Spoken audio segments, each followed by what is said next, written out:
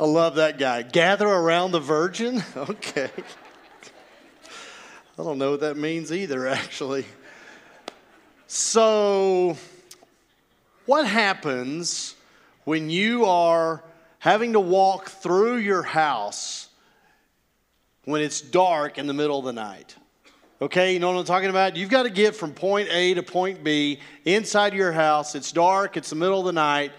One of the things that happens is there is a conflict between your brain and your body. Your brain has an ego. Your brain is very arrogant. And so when you get ready to go from point A to point B inside your very dark house in the middle of the night, your brain will say to your hand, "Don't turn that light on. You don't need that light. We know our way around this house. You don't need to turn that light on." And your hand will actually question the brain. The hand will say, "Are you sure we're not turning on the light?" And the brain will snap back, "No, don't turn the light on." And then the toes, they chime in from the floor. "Wait a second, man. Turn the light on. I don't want to go through that again. Turn the light on." Now, when we lived in Amarillo, we lived in the exact same house for 10 years, and I know that house. I know where every step is up and down. I know where all the walls are. I know where all the furniture is, tables, chairs, shelves. I can do anything in that house in the pitch black, dark middle of the night. Middle of the night. Can't see my hand in front of my face, half asleep. I can get out of bed, make my way to the bathroom, through the living room, through the dining room, to the back door to check that, back into the kitchen, get a drink of water. On my way back to bed, stop by the pantry just to see if there's anything that might interest me there, and then back into the bedroom without even turning on a light. I'm very comfortable in my own environment in the dark. Unless somebody leaves something on the floor, then I'm in trouble, like a shoe. At any point, at any time in my house, there can be up to 56 different shoes just scattered all over the floor, which makes no sense to me because everybody's only got 2 feet. So figure that. But I think most of us are like this. In our own environments, we're pretty good in the dark. We can make our way through life from point A to point B pretty good in the dark. In our own environment, we can actually be very comfortable in the dark. In fact, we can become so comfortable and so used to it, we may not even be aware that it's dark. Listen to the word of the Lord as he speaks through his prophet Isaiah. "The people walking in darkness have seen a great light. On those living in the land of the shadow of death, a light has dawned." What's the big deal about light if you don't even know you're living in the dark? I hope you know this. Maybe you don't. It's dark in Midland. Brothers and sisters, we're living in darkness. The homeless rate across this whole country is going down, but in Midland, it's going up. There are more than 200 homeless people living in our city. A lot of them are young children, which explains why the average age of a homeless person in Midland is 11. More than 52% of the students in the Midland School District are classified as at risk, and that's higher than the state average. Almost 45% of our public school students are classified as economically disadvantaged. Domestic violence in Midland is going up. 10% of the citizens in our city are living in poverty. The teenage pregnancy rates are going down all over this country, but here in Midland, those rates are going up. Texas ranks 4th in the nation in teenage pregnancy rates, and Midland's rate is 46% higher than that. Midland is 109% higher than the national teenage pregnancy rate. There is a baby born to a teenage mother in Midland every 43 hours. Last year in Midland, there were 160 abortions performed. It's dark in Midland. But our Father in heaven, the creator of heaven and earth, our Father looks down on compassion with His children, and He says, I will not leave them in that darkness. I'm going to turn the light on. God says the light is going to dawn. For my people walking in darkness, I'm going to send this great light. And as a result of God's intervention, because of God's gracious act, the people will experience great joy. You have enlarged the nation and increased our joy. They rejoice before you. Don't you love that? They rejoice before you. As people rejoice at the harvest, as men rejoice when dividing the plunder. For as in the day of Midian's defeat, you have shattered the yoke that burdens them, the bar across their shoulders, the rod of their oppressor. Every warrior's boot used in battle and every garment rolled in blood will be destined for burning, will become fuel for the fire. The people will rejoice. When the dawn breaks, they will rejoice before God just like the farmers do at a record-breaking harvest. They will rejoice before God like a POW who's been released from a concentration camp. The people will rejoice as if a loved one has been brought back from the dead, like a lottery winner, like a Hail Mary touchdown pass to win the Super Bowl. The people will rejoice.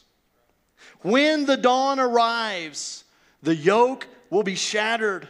The burden will be lifted. The enemy's tools will be destroyed. Light will shine into the darkness. Church, victory will come out of defeat and life will spring from death. And the people will rejoice. When?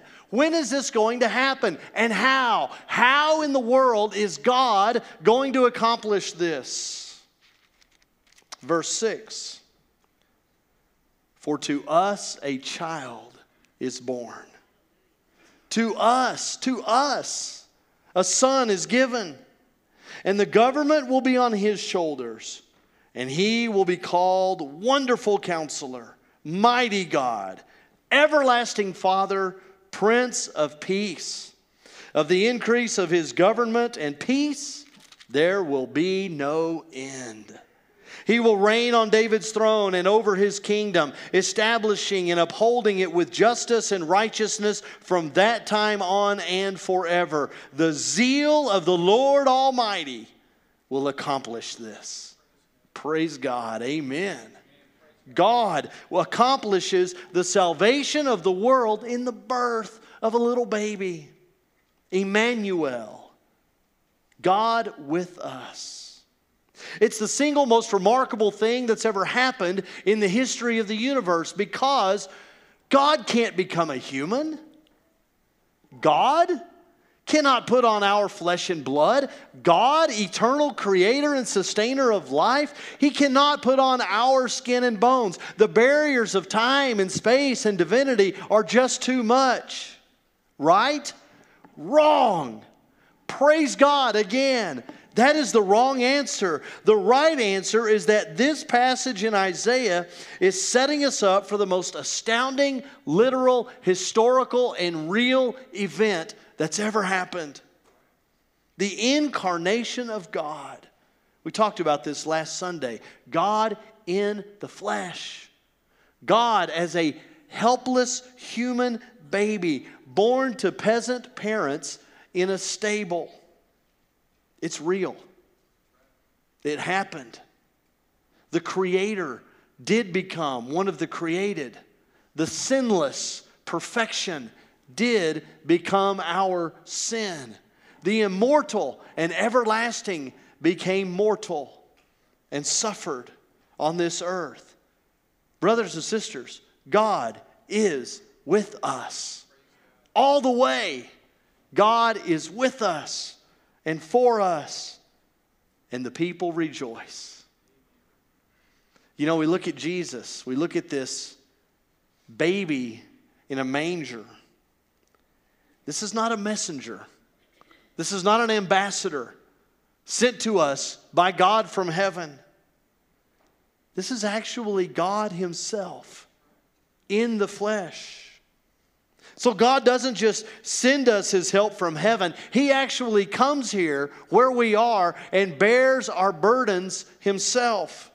He doesn't just look down on us with love. He actually comes here and joins us here. 100% God, 100% human. Don't ask me how that works. I have no idea. But this light, this true light, the Bible says, that gives life to every person. This Jesus, this Christ, this holy Son of God. It's through this King that God destroys the destroyer. God in the flesh comes to this earth and He walks our streets. And He touches our people. And He hugs our kids. And He heals our diseases. And He brings peace to our souls. And He eats with us and drinks with us. And He loves us. And He brings with Him to us this eternal kingdom of God. This kingdom of everlasting peace, of which there will be no end. And the people rejoice. Jesus is talking about this kingdom that He's bringing. He talks about it in Matthew 11, and He talks about His kingdom in the terms of results. Like, this is a real kingdom. You can see it. You can measure it. This kingdom that I am bringing to this earth, you can experience it. It's real, right? He tells the disciples of John the Baptist, He says, you go back to that guy and you tell him what you're seeing. Tell him what you're hearing. Tell John that the kingdom of God is here. Tell him that the blind are receiving sight, the lame are walking, and those who have leprosy are cured. The deaf are beginning to hear, the dead are being raised, and the good news is preached to the poor. When Jesus came, people were rejoicing. Jesus is born in Bethlehem. And hurting people are comforted. Distressed people are encouraged. Hopeless people are given hope. Prisoners are being released. Captives are given their freedom. Outcasts are brought into a home. Cold people are made warm. Hungry people are made full. Sick people are made well. Sinful people are forgiven. And the devil's grip on God's men and women and children of this earth is broken forever. Sin and death and Satan, listen to me, all the things that steal our joy and our peace, all the things that separate us from God and separate us from one another, all of that has been destroyed forever by this new dawn, by this new light. And the people rejoice. In Jesus, weak people are given power. Tired people are made to run like little kids, and old people soar on wings of eagles. That's our King. That's our Lord. That's Jesus Christ, the Holy Son of God. Church, the light has dawned. Unto us a child is born, and the people rejoice. They can't help it. And as followers and imitators of this Savior, of this incarnate God who saves us, brothers and sisters, we are charged with proclaiming that new day. We are charged with sharing that life and with embodying that light. We shouted from the rooftops, yes, that God through Christ has defeated all evil in this world. We scream it every day, but we also pay better attention to where God is shining His light into the darkness. We look for it. We anticipate it. 1 John 2 says, the darkness has already gone and the light is already shining. Is it? Is it really? Yeah, it is. Can't you see it? because I can see it. By God's grace, last Sunday, this church gave $162,110 to help the hurting people in this city. This church did that by the grace of God. The light is shining. The darkness, church, is going away. This church is feeding more and more hungry and hurting people right outside these doors at Mission Agape every single week right here on this campus.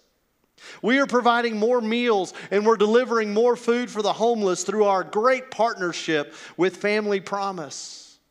We're taking care of more struggling students and we're helping more desperate young people through the Rope Ministry.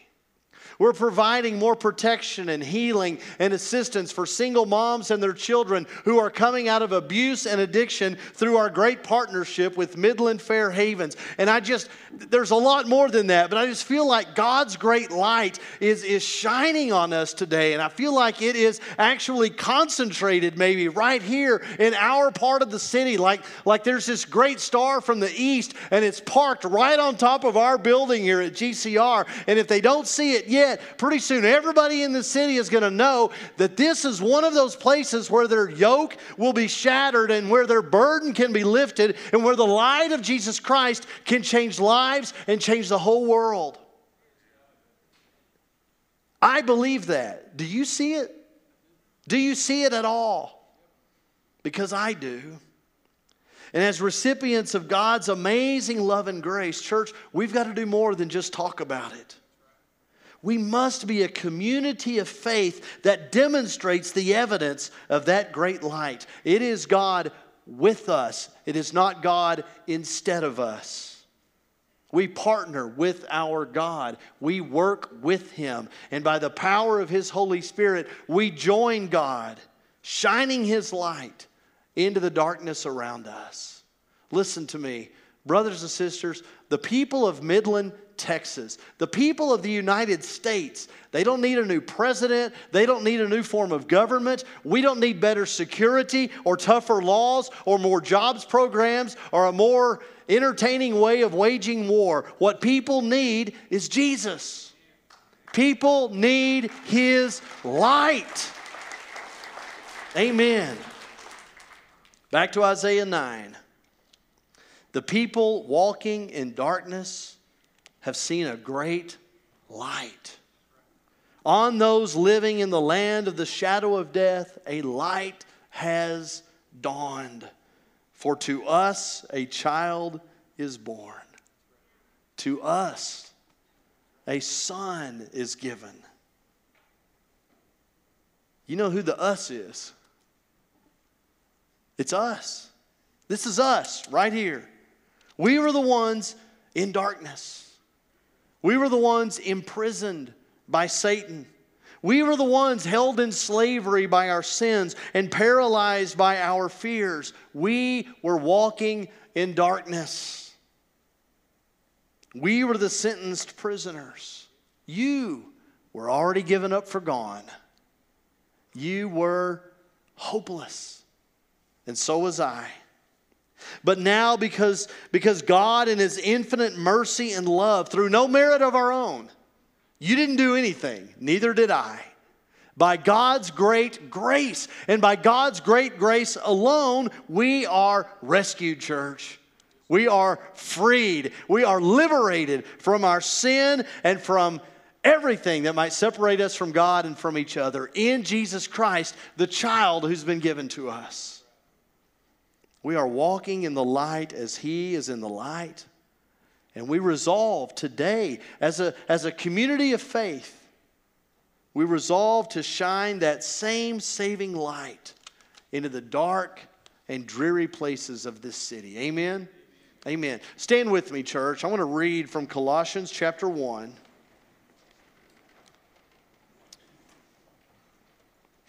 Give thanks to the Father, who has qualified you to share in the inheritance of the saints in the kingdom of light.